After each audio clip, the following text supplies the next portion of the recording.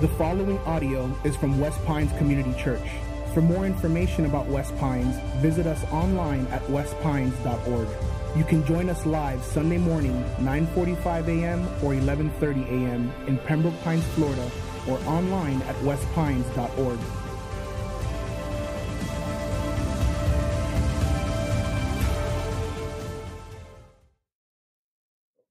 As a human race, we're very drawn to greatness. We're drawn to it. As a culture, it's especially, we're drawn to greatness. Whenever there's someone who's excelling at what they do, it's an athlete, it's someone who makes movies, a musical artist, a scientist. When they do something great, immediately we feel the compulsion to compare them to other great people. How do they stack up with other great people? If it's an athlete or a coach who does some great feat, now we want to know, okay, but where do they stack up with other historical coaches or athletes? Or where are they one of the best? Or where do they rank? And so we love top 10 lists or top 100 greatest rock bands of all time or greatest explorers of all time. We're drawn to greatness, and to the point where, and this is true of human beings in general, I mean, even throughout history, cultures, they have legends, they have stories and statues, and they celebrate, they have songs and poems about great people that they look up to and revere. We're drawn to greatness, and you can even see it, it's so wired into us that there's almost a physiological response that can happen to us. For example, think back to when the Beatles were in their heyday and they come to the United States, and there were young women who were actually fainting when they saw the Beatles. You have, I was watching a documentary on the inner workings of the White House, and there were, the president's aides were talking about this interesting phenomenon that happened, that when people walked into the Oval Office to see the president, famous people, educated people, successful people, world-class people, there was something about standing in the Oval Office, seeing the presidential seal there, looking eyeball to eyeball with the leader of the free world, that they all of a sudden just get nervous and tongue-tied and they can't get words out. I mean, competent people that have been in stressful situations, there's just something about the gravity that actually has a physiological impact on them. Now, I had a similar experience like this myself. I was at an event once, and I was told that Don Shula was actually present at this event. So after I stopped screaming like an 8-year-old, I decided that I would approach Don Shula. I didn't want his autograph. I just wanted to tell him how much I just appreciate, the coach and all that he's done. So I just pick myself up, and I go over and I approach Don Shula, and, excuse me, and the conversation went something like this. I'm your biggest fan. Football, Dolphins, I love you. I'm not sure what happened next. There's a possibility that I was on the ground holding his ankles. Security had dragged me away at that point. I don't know really what happened next. But we are drawn to greatness to the point that there can actually be a physiological response when we're in the presence of greatness. Now, why is that true? I mean, throughout humanity, it's not just our culture. Throughout humanity, why is there something in us that is wired to be drawn towards greatness? What is that? It's an impulse, something that makes us drawn to greatness. It's wired inside of us. We're going to take a look at a passage that talks about this in kind of a dramatic way. If you want to turn in your booklet, you can look at part 3, the sermon guide. We're going to be looking at Matthew chapter 17. Matthew chapter 17, we're going to start in verse 1. If you missed the first 2 parts of our series, Rescue 119, Mathetes, and then Rescue, let me just give you a little bit of a background. There were these crowds of people that followed Jesus. He was well known as his ministry progressed. There were crowds of people that followed Jesus. But within those crowds, there was a set group called Mathetes. It's a Greek word, Mathetes. Let's say that together. Mathetes. Pretty good. Let's try it one more time. Mathetes. It's this Greek word that was not uncommon at that time period, and it described people who followed after a leader, a teacher, could have been a rabbi or a philosopher. They would follow along a leader like that.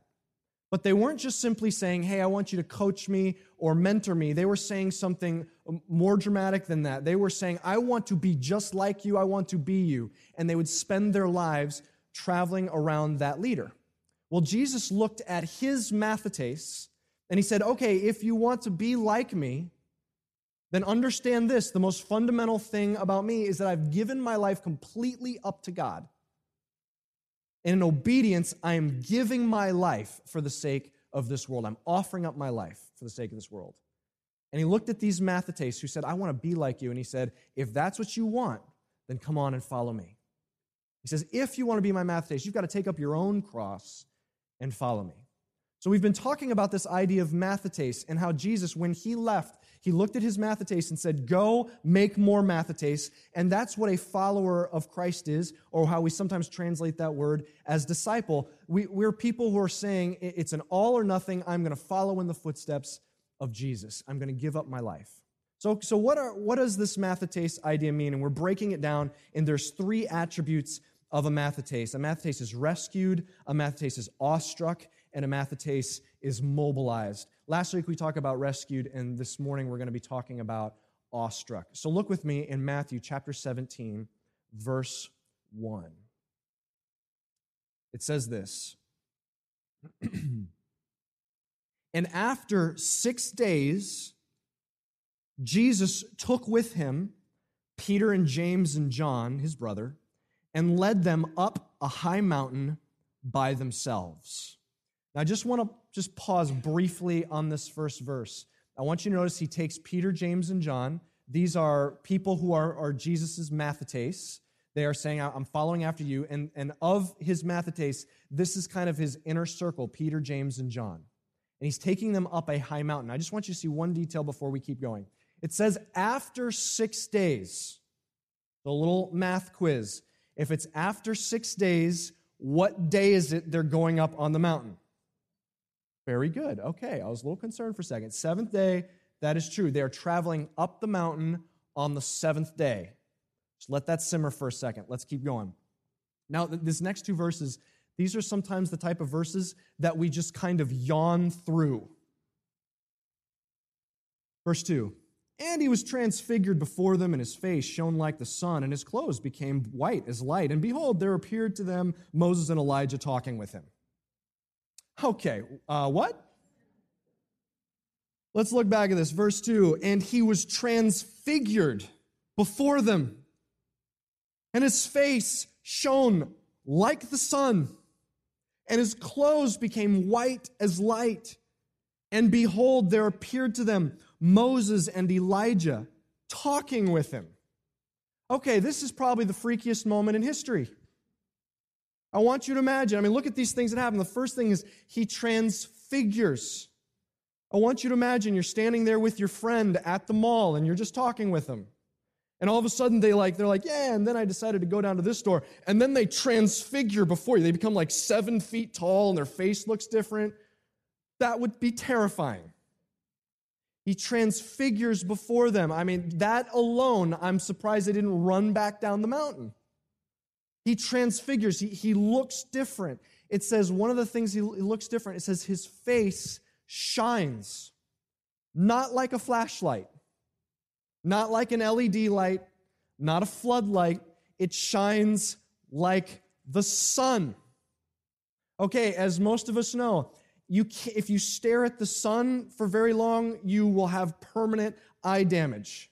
Scientists say that after 100 seconds, you'll have irreparable damage to your eyes if you stare at the sun. They say, but most people, they can't bear the pain to stare at the sun for more than a few seconds. We know staring at the sun, because it's so painful, we know intuitively that it's doing damage to our eyes. Well, the only things we know about Jesus' figure that's been transfigured, his presence, is that he transfigured, his face shone like the sun, and his clothes were white as light. And I wonder if that's the only things we know. We don't know anything about his beard. Did it all of a sudden get like real long and white? Did his hair stand out on its end? We don't know anything else about, did he get real tall? We don't know anything else about that. And I'm wondering if the reason is because they could no longer look directly at him. It's transfigured. His face is a blinding white light. And then it says, blinding like the sun, and then his clothes even.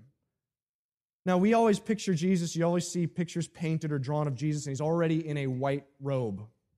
And we have no idea what color clothes he was wearing. It might have been kind of like a rough brown cloak that he was wearing or a tunic. But what we know is his clothes went white, but not just like really, really bleached white, like just from the dry cleaner. It's like, they're like light. Like light is shining, not reflecting off of him, shining out of him. All right, if that's not terrifying enough, Moses and Elijah appear. By the way, they're dead. Moses and Elijah appear and start talking with Jesus. All right, let's just kind of get the significance here. Okay, if you could pick any two figures from the Bible to stand there that are the most significant, to stand there with Jesus, this may be the two most significant. Okay, if you are really into rock and roll, it'd be like you go up on a mountain and you meet with John Lennon and Elvis Presley. Okay, like if you're really into science, it's like you just hang out a little bit with Isaac Newton and Einstein and you just discuss some things. Okay? Baseball, it's like Babe Ruth and Willie Mays. You go up on a mountain and you meet with them. All right, that was a baseball analogy. You got to give me credit. I had to dig deep for that one. You got to give me something, okay? All right. It's like country music, okay? You go up on the mountain and, well, I guess there's nobody there. I can't think of anyone that would be up there for, nothing comes to mind. Okay, it's like, it's like the best of the best, okay? It's up on the mountain meeting with Jesus. All right, why is it Elijah and Moses? Okay, why are they like the key? Okay, at this time, remember, the New Testament hasn't been written, so the Scripture, God's words that are currently on the earth, is what we call the Old Testament. But what they called the Old Testament most often was they called it the law and the prophets. They summarized the entire Old Testament like that, the law and the prophets. So you've got Moses, who's the guy, remember, he goes up on the mountain, on Mount Sinai. Maybe you've seen this depicted before. He goes up on Mount Sinai and he receives the 10 Commandments on 2 stone tablets. Moses is the one who receives the law. He writes it down. He represents the law. Then you have all of the prophets, and the greatest prophet among them is Elijah.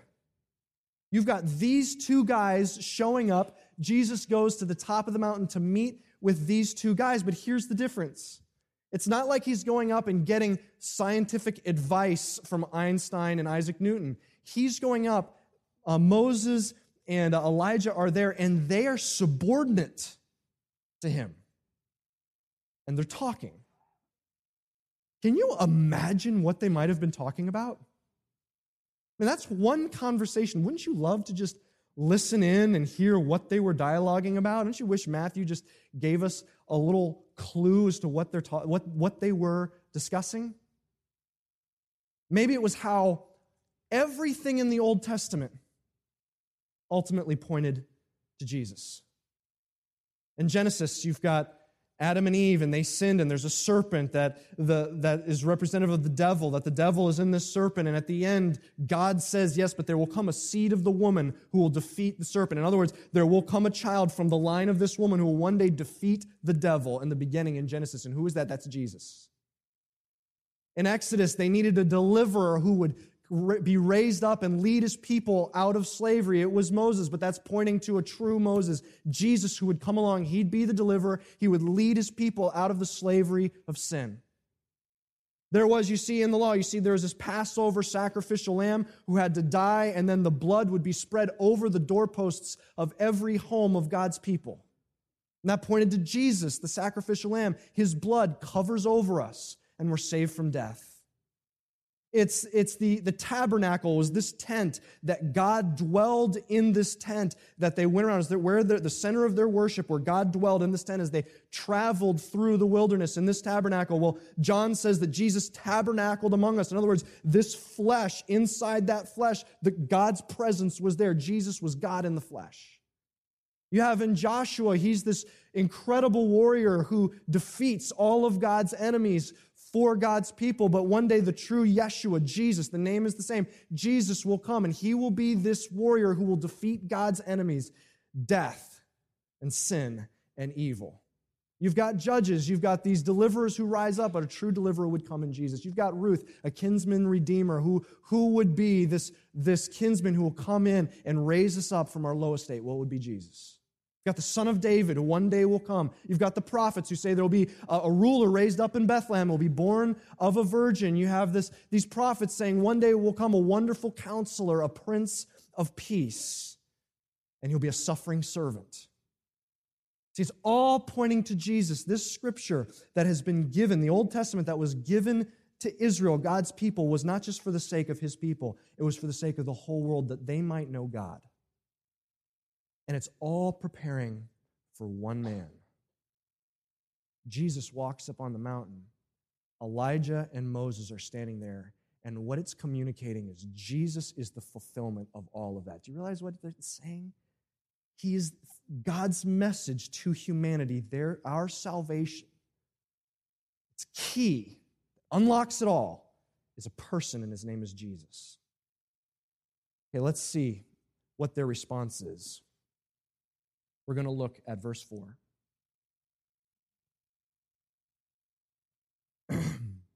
Excuse me. And Peter said to Jesus, "Lord, it is good that we are here. If you wish, I will make 3 tents here, one for you, and one for Moses, and one for Elijah." I want you to look at this verse here, and Peter, you can tell he's feeling intimidated. He offers to make tents. Now, there's a lot of speculation as to why does he offer to make tents. Some suggest, well, this is such a powerful moment that he's wanting to build structures, meaning he wants to stay on this mountain and stay in the presence of God. Others note that the actual word that Peter uses is the word tabernacle.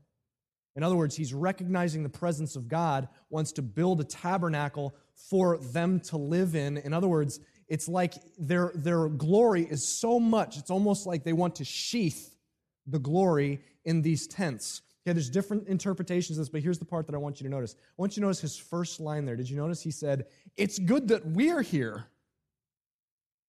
Gives us a window. I want you to see, it gives us a window of how intimidated he is. He's saying, okay, Jesus, and wow, that's Moses, and that's Elijah, and we've never seen Jesus look like that. What the heck are we doing here? It's almost like he's like inside searching for some kind of significance and value and like, well, what can we do to add to the situation? Maybe we could build tents. I could build a tent. Can you build a tent? Maybe we could build tents for these guys. We can contribute. You can tell that they're feeling intimidated and nowhere near as intimidated as they're about to be. Look at verse 5.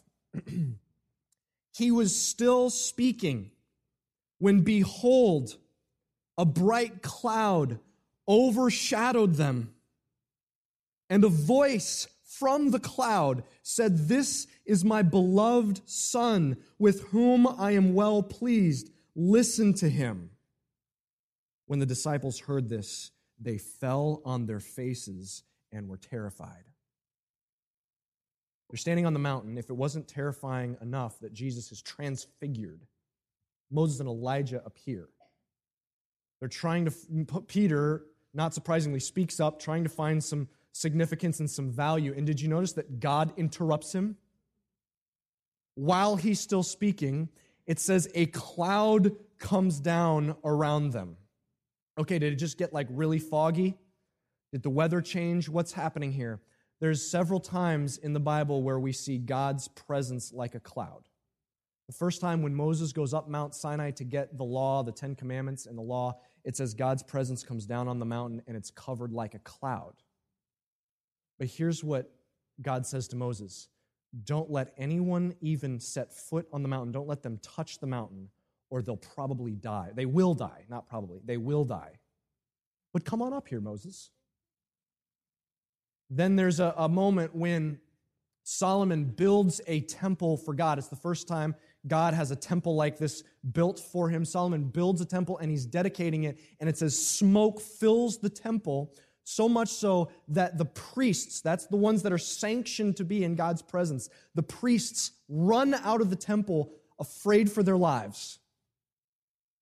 Isaiah has a vision. It's just a vision. It's not even literally happening. It's a vision where he's standing in God's presence, and it says God speaks. It says the earth shakes, and the entire place is filled with smoke, just consumed with smoke. And he says, and I said, woe is me, I am undone. In other words, what I think this means is I'm feeling like my molecules may just burst apart because the one that's holding them together just spoke. Okay, what is this cloud? There's a couple options here. It could be that God's presence is just so engulfing and enveloping that humans describe it as a cloud or smoke. Or the other option is, it may be because God knows if he were to just be there, his presence in front of humanity, we would die. He wraps smoke or a cloud around us to protect us in those instances with those individuals. Peter, James, and John, this cloud comes over them, and the voice of God speaks. And what does he say?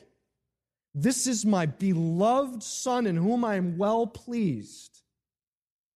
The ultimate endorsement of Jesus from God the Father. This is my Son, I am pleased in him. And then he says, listen to him. I'm betting they probably did after that. Listen to them, and what was their response? They threw themselves on their faces. They were terrified. Like, let's just sit on that for a second. What was that like? Peter's talking, and all of a sudden, like, he just loses his breath. They all, in an instant, are on the ground. They're just trembling uncontrollably. I'm digging their foreheads into the dirt. I mean, they're terrified. This is not a pleasant situation. Maybe they're shaking, maybe uncontrollably just crying. Maybe their minds just immediately go blank. They are full of terror on their faces as God speaks. And what happens next? Let's finish this passage up. But Jesus came and touched them, saying, rise, have no fear. And when they lifted up their eyes, they saw no one but Jesus only. They're on the ground. We don't know how long they're on the ground. It's interesting. It says, Jesus says, rise and have no fear. And I think it's interesting. It may be significant. It doesn't say, and then they got up.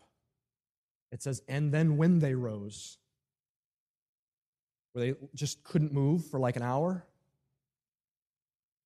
Maybe James was the first one to look up and he just couldn't stop shaking. He still couldn't speak. Maybe Peter just couldn't stop just uncontrollably sobbing on the ground out of just terror. But when they look up, they see only Jesus. And he says, rise and have no fear. Let's just think about this passage. What is this trying to tell us? They get a glimpse of who Jesus really is in a moment. They get a glimpse of who it is that they're dealing with. Can I just ask you a question? Think about this. They'd seen Jesus walk on water. They'd seen him heal people, the blind, the sick. They'd seen him raise a little girl up from the dead that everyone else thought was dead and gone and nothing else going to happen. They'd seen him do incredible things. But this moment, they see for a glimpse of who he really is. He's transfigured before them. Just think about this. Do you think they ever handled Jesus the same after that? God said, listen to him. Do you think that just rang in their ears for the rest of their lives? I mean, think about this. What do you think it was like the next time they had summoned the courage to pray to God? Did it take them a week to even dare? Did it take them 2 weeks and the entire time they're just shaking? What was it like the first time that they tried to bow their heads and tried to engage God and ask a request of God or even just utter his name? I mean, what was that like the next time that happened? Do you think they were ever the same when they realized they got a glimpse of who it is that they're dealing with? Christian, let me ask you a question. Do we need Jesus transfigured in our minds? Could it be that out of His mercy, God gave us the story so that, because He knows we're not capable of actually going through that ourselves? Sometimes we're tempted to say, it'd be so much easier if just God could just appear right in front of me. You realize we would die? Like our atoms would just evaporate? We couldn't handle that? You realize maybe it's God's mercy that right now, as He's at work in us, that we have to deal with Him in faith. It's His protection on us. See, they were probably never the same. And we have this thing going on in humanity where we're wired to be drawn to greatness. And maybe the reason that that's so in us is because we're wired for worship. There's one great being that we're intended to be drawn to. And there's so many other things in this world that's, look at this, and look at this, and worship that, and that's great, and I want more of this. But there's one being that it should be all-encompassing. If we knew who He was, we would be utterly and perpetually awestruck. We're talking about Jesus is calling us to be mathetes. And a mathetes is an all-or-nothing situation. We've been unpacking as to why. Well, we talked about last week because we're rescued. And if Jesus is rescuing our eternity, it's only logical that we give Him this life. But it's also, part of the reason it's an all-or-nothing situation is when we see Jesus, we are perpetually awestruck. We're awestruck by who He is, and that helps us understand who God is, and we realize who we are before God. And of course, it's an all-or-nothing situation when I realize who God is. Inside your booklet, there's a fill in the blank, and it says this. A mathetes is perpetually awestruck, and it drives his or her life. We are driven by an understanding of who God is, and it perpetually creates awe in our hearts. And that worship drives our entire life. Christian, mathetes, as we're talking about these different attributes, we can understand rescued. We understand, okay, we need to be rescued by Jesus. That's not as hard to understand. And we can understand the third one, mobilized. We get the basics of that. But the one we struggle with the most, the one that maybe we just lose track of the easiest, is the fact that we're supposed to live lives that are awestruck perpetually by God, more and more drawn to Him, more and more at awe of who He is. And there's so many things distracting us in this life from that. We forget who He is. Let's break this down. There's 3 ways that we're awestruck. The first thing, being awestruck, means fear is warranted. Look at these disciples. When they get closer to the presence of God, their instinct is to be on their faces before God. Terrified is what it says. Fear is warranted. We're standing before the one who's keeping our hearts beating. He's keeping our molecules together. He's controlling galaxies. He's orchestrating history. He's working in our lives. We're standing before the Almighty. Fear is warranted. Proverbs says the fear of the Lord is the beginning of knowledge. In other words, you want to know if you had to learn one truth first in this world, it'd be that God is worth fearing. Well, wait, I heard somewhere that really just means like respect Him, respect God. Well, all I know is that everyone that's been in the presence of God through the Bible feel like they're about to die. So call it respect, call it fear, call it whatever you want, but fear is warranted if we knew who God was. But who takes away that fear? Who looked at the disciples and lifted their faces and said, "Have no fear"? It was Jesus. Because when we stand before God, the only reason that we would even have the courage to utter a prayer is because Jesus washed away our sins.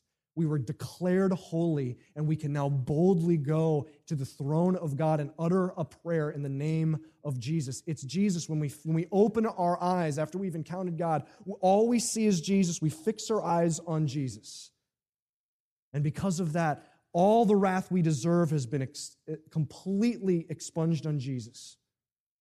And all that's left from God is His love. Fear is warranted, but Jesus takes it away. Fear is warranted, but the other thing is Satisfaction is found. One of the reasons we're awestruck is because satisfaction is found in God. Did you notice it says that they go up the mountain on the seventh day, Jesus with his disciples? It's actually a really interesting allusion to the story of Moses going up the mountain to get the law. It says the exact same thing. After 6 days, Moses goes up Mount Sinai with the cloud. And what's so significant about that? Jesus and Moses are going up these mountains on the seventh day, the day set aside for rest. Because the ways of God, the presence of God, is the rest our soul is longing for. I sat next to a woman on the plane a little while ago, and she was saying, look, I went to church when I was young, but I just walked away. I need evidence of who God is. I just feel like there's no evidence of who he is. And I'm sitting next to her. We're both kind of looking straight ahead, and she's asking me questions, and I'm just praying kind of silently in my heart, God, just direct me. What are you doing with this person? And so I just kind of said, I kind of fumbled through the conversation, but I said this. I said, well, you know, one of the greatest evidences is that one person said that we all have a God-shaped hole in our hearts.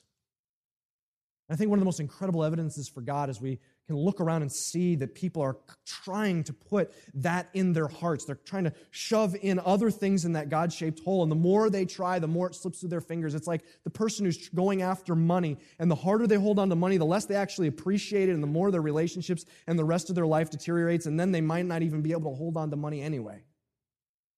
I said it's the person who's trying to take relationships and put it in the God-shaped hole in their life. It's like the tighter they hold to these relationships, the more they're choking those relationships, and they don't work, and they end up losing the thing that they're grasping for. But our hearts are made to find our rest and our satisfaction in the person of God, our Creator, the most significant relationship we could possibly have. And He's calling us to Himself. And I finished talking, and I looked over, and I have no idea, is this what you're doing, God? And I looked over, and she's trying to discreetly wipe tears away from her eyes. Because that's all of our story. Satisfaction in the person of God is found. And the third thing, being awestruck means disobedience is unthinkable. God says, listen to Him. And can you imagine? The disciples probably had heard that in their mind. It'd be unthinkable to not when the voice of the Creator says to. It'd be unthinkable to disobey. See, the more we're awestruck by God and who He is and by what Jesus did and how much He loves us, the more we're awestruck by God, the more we're like, I would be an idiot to not follow His plan. He's the Creator. He wired this plan, and He says, this is how humanity is going to thrive. Why would I say, God, I don't like your plan? I'm going to do my own plan. I don't like your plan for relationships or my time or my finances or my sex. I don't have time for any of that other thing. I'm going to handle things my way. Why? How could I possibly do that when I'm awestruck by the Creator of the universe? Church, what we're called to do, and I think it's the hardest of all the three, of being rescued, being awestruck, and being mobilized, the hardest one is staying perpetually awestruck. Do you know that's why we gather together every week, why Christians have said, it's a good idea that we gather and worship together once a week throughout history? Do you know why we do that? It's not because God's taking attendance and is going to give a citizenship award one day in heaven. It's because we need this. We need the reset button. That's why we singing on Sunday morning. It's not like the previews before the movie starts. We sing. We need to declare these truths, and we need to reset our thinking. Oh my goodness, you're God. Why would I question you? Why would I struggle to trust you? Why would I struggle to obey you? You're God. We need to perpetually change. That's why we meet together in community groups. That's why we meet together in men's ministry and women's ministry. That's why we come together. I need to be reminded of what God's doing in your life and be reminded He's working in my life. Parents, is there another more important thing you could do for your kids than get them in kids ministry and student ministry around other believers so they can stir up an awe for God? That's why we spend time, we Christians throughout the generations have said, okay, I need to regularly spend time with God on my own. Now you may be saying, you know what, I've tried that. I've tried to read the Bible and pray, and I just don't know what to do. I don't know how to do that. And I want to take a quick second and let you know this morning we're actually unveiling a new thing in our church facility here. We're opening up as an open house this morning a resource center. It's in the back room I want you to go see it after the service. And here's what we've done. Because it's so important to perpetually stir up awe in our lives, we've got resources for you. So you're saying, okay, I don't know what to do. We've got resources for you in that back resource center. You're going to go out into this hallway. You're going to go back through the multipurpose room, and you'll see the back room. I want you to go check it out. And you'll see books in there and resources. And you'll see books like this. This is actually, you'll see a decal up on the wall with QR codes that you can go up and you can scan them. It'll take you right to Amazon.com, and you can check out. There's books about family. There's books about studying the Bible. There's books about learning to worship God. There's books to inspire you. Why? Because our role as Mathetes is to perpetually stir up awe in our lives. We're going to, in a few minutes, we're going to close with a song, but before we do that, I want to just share a story with you, actually two stories. You saw a little bit of it at the beginning of our time together, two stories, and they're great because they parallel each other in an interesting way. The story of Marisol and Dennis, and they have two different backgrounds, but you watch how they go from thinking, why would I want to be near God? Why do I need God? And they encounter God, and on the other side, they realize how amazing and alive and real God is in their life. You heard that great quote Dennis said in the opener. He said, man, I thought if I was going to cross over and follow Jesus, the party would be over. I want you to see these stories. I want you to notice the different background. One was saying, man, I don't know if I even need God. And the other was saying, I so need God, I just don't know if God wants me. I want you to check out these two stories. My life before I became a Christian was just living day by day, working, partying, having fun, my own way, and just doing things that were no good. I lived all my life thinking that I was perfect, that I was okay, that I didn't have to ask God to forgive me because I didn't commit any sin that I thought, for me, I was not a sinner. And I thought I was okay and that I could do everything on my own. And yes, I believe in God, but I didn't let Him be in control of my life. And because of that, I ended up suffering a lot of depression, being sad, frustrated, very resentful toward people and things. I couldn't forgive and I couldn't forget. I had that in my heart. That night I was drinking and drugging, and I got home. At that moment, I got on my knees and I begged God to accept me. I begged God to fix me. I begged God to do His work in me. But as I started praying, I started crying. I started sweating, crying. I was on my knees for, I would have to say, at least an hour of asking God for forgiveness, that I wasn't going to live my life like that anymore, that if He got me out of this one, I would, straighten up. And an hour later, I was a total different man. And that to me amazes me, because God is really, really alive. So there was a moment that I couldn't take it anymore, and I was very depressed. And at that moment, I felt like I needed to ask God to forgive me and to heal my heart. And it was so amazing, because it was like it was just amazing. I felt like if somebody really had put a hand in my heart, because it felt like a relief, like if somebody had removed a heavy jacket out of my shoulder. I felt like really light and in peace. And I said, oh my God, this is amazing. You are real. That was the moment that I said, you really exist. You are real, and you really care for all of us. You care for me. That you took care of my broken heart. And now I have a new heart. That's the moment I realized that He did care for each person in this planet. That He wasn't that far away. That He was really close. that's what really changed my whole life. The most amazing thing, besides everything that he's done for me, is that he'll never leave you. No matter what you do. That amazes me. Absolutely. I don't know where you're at this morning. Maybe you can relate to one of those stories. Maybe you say, look, I don't know if I've ever felt like I needed God. I think I got life pretty well squared away. Did you know there's something not right, something wrong? Maybe you say, I'm so far from God, I just don't know that God would welcome me back. Maybe you're in one of those two places. Can you just hear this truth this morning? This is a God whose fear is warranted. If we were to stand before him, we'd probably, he says that we would die. But this is how wonderful and amazing this God is. This awesome God. Exhausted all that is fearful about him, all of his wrath on the person of Jesus. And he said, if you accept Jesus as your Savior, that he died for you, accept that moment that was done on your behalf, there's nothing left for you but love.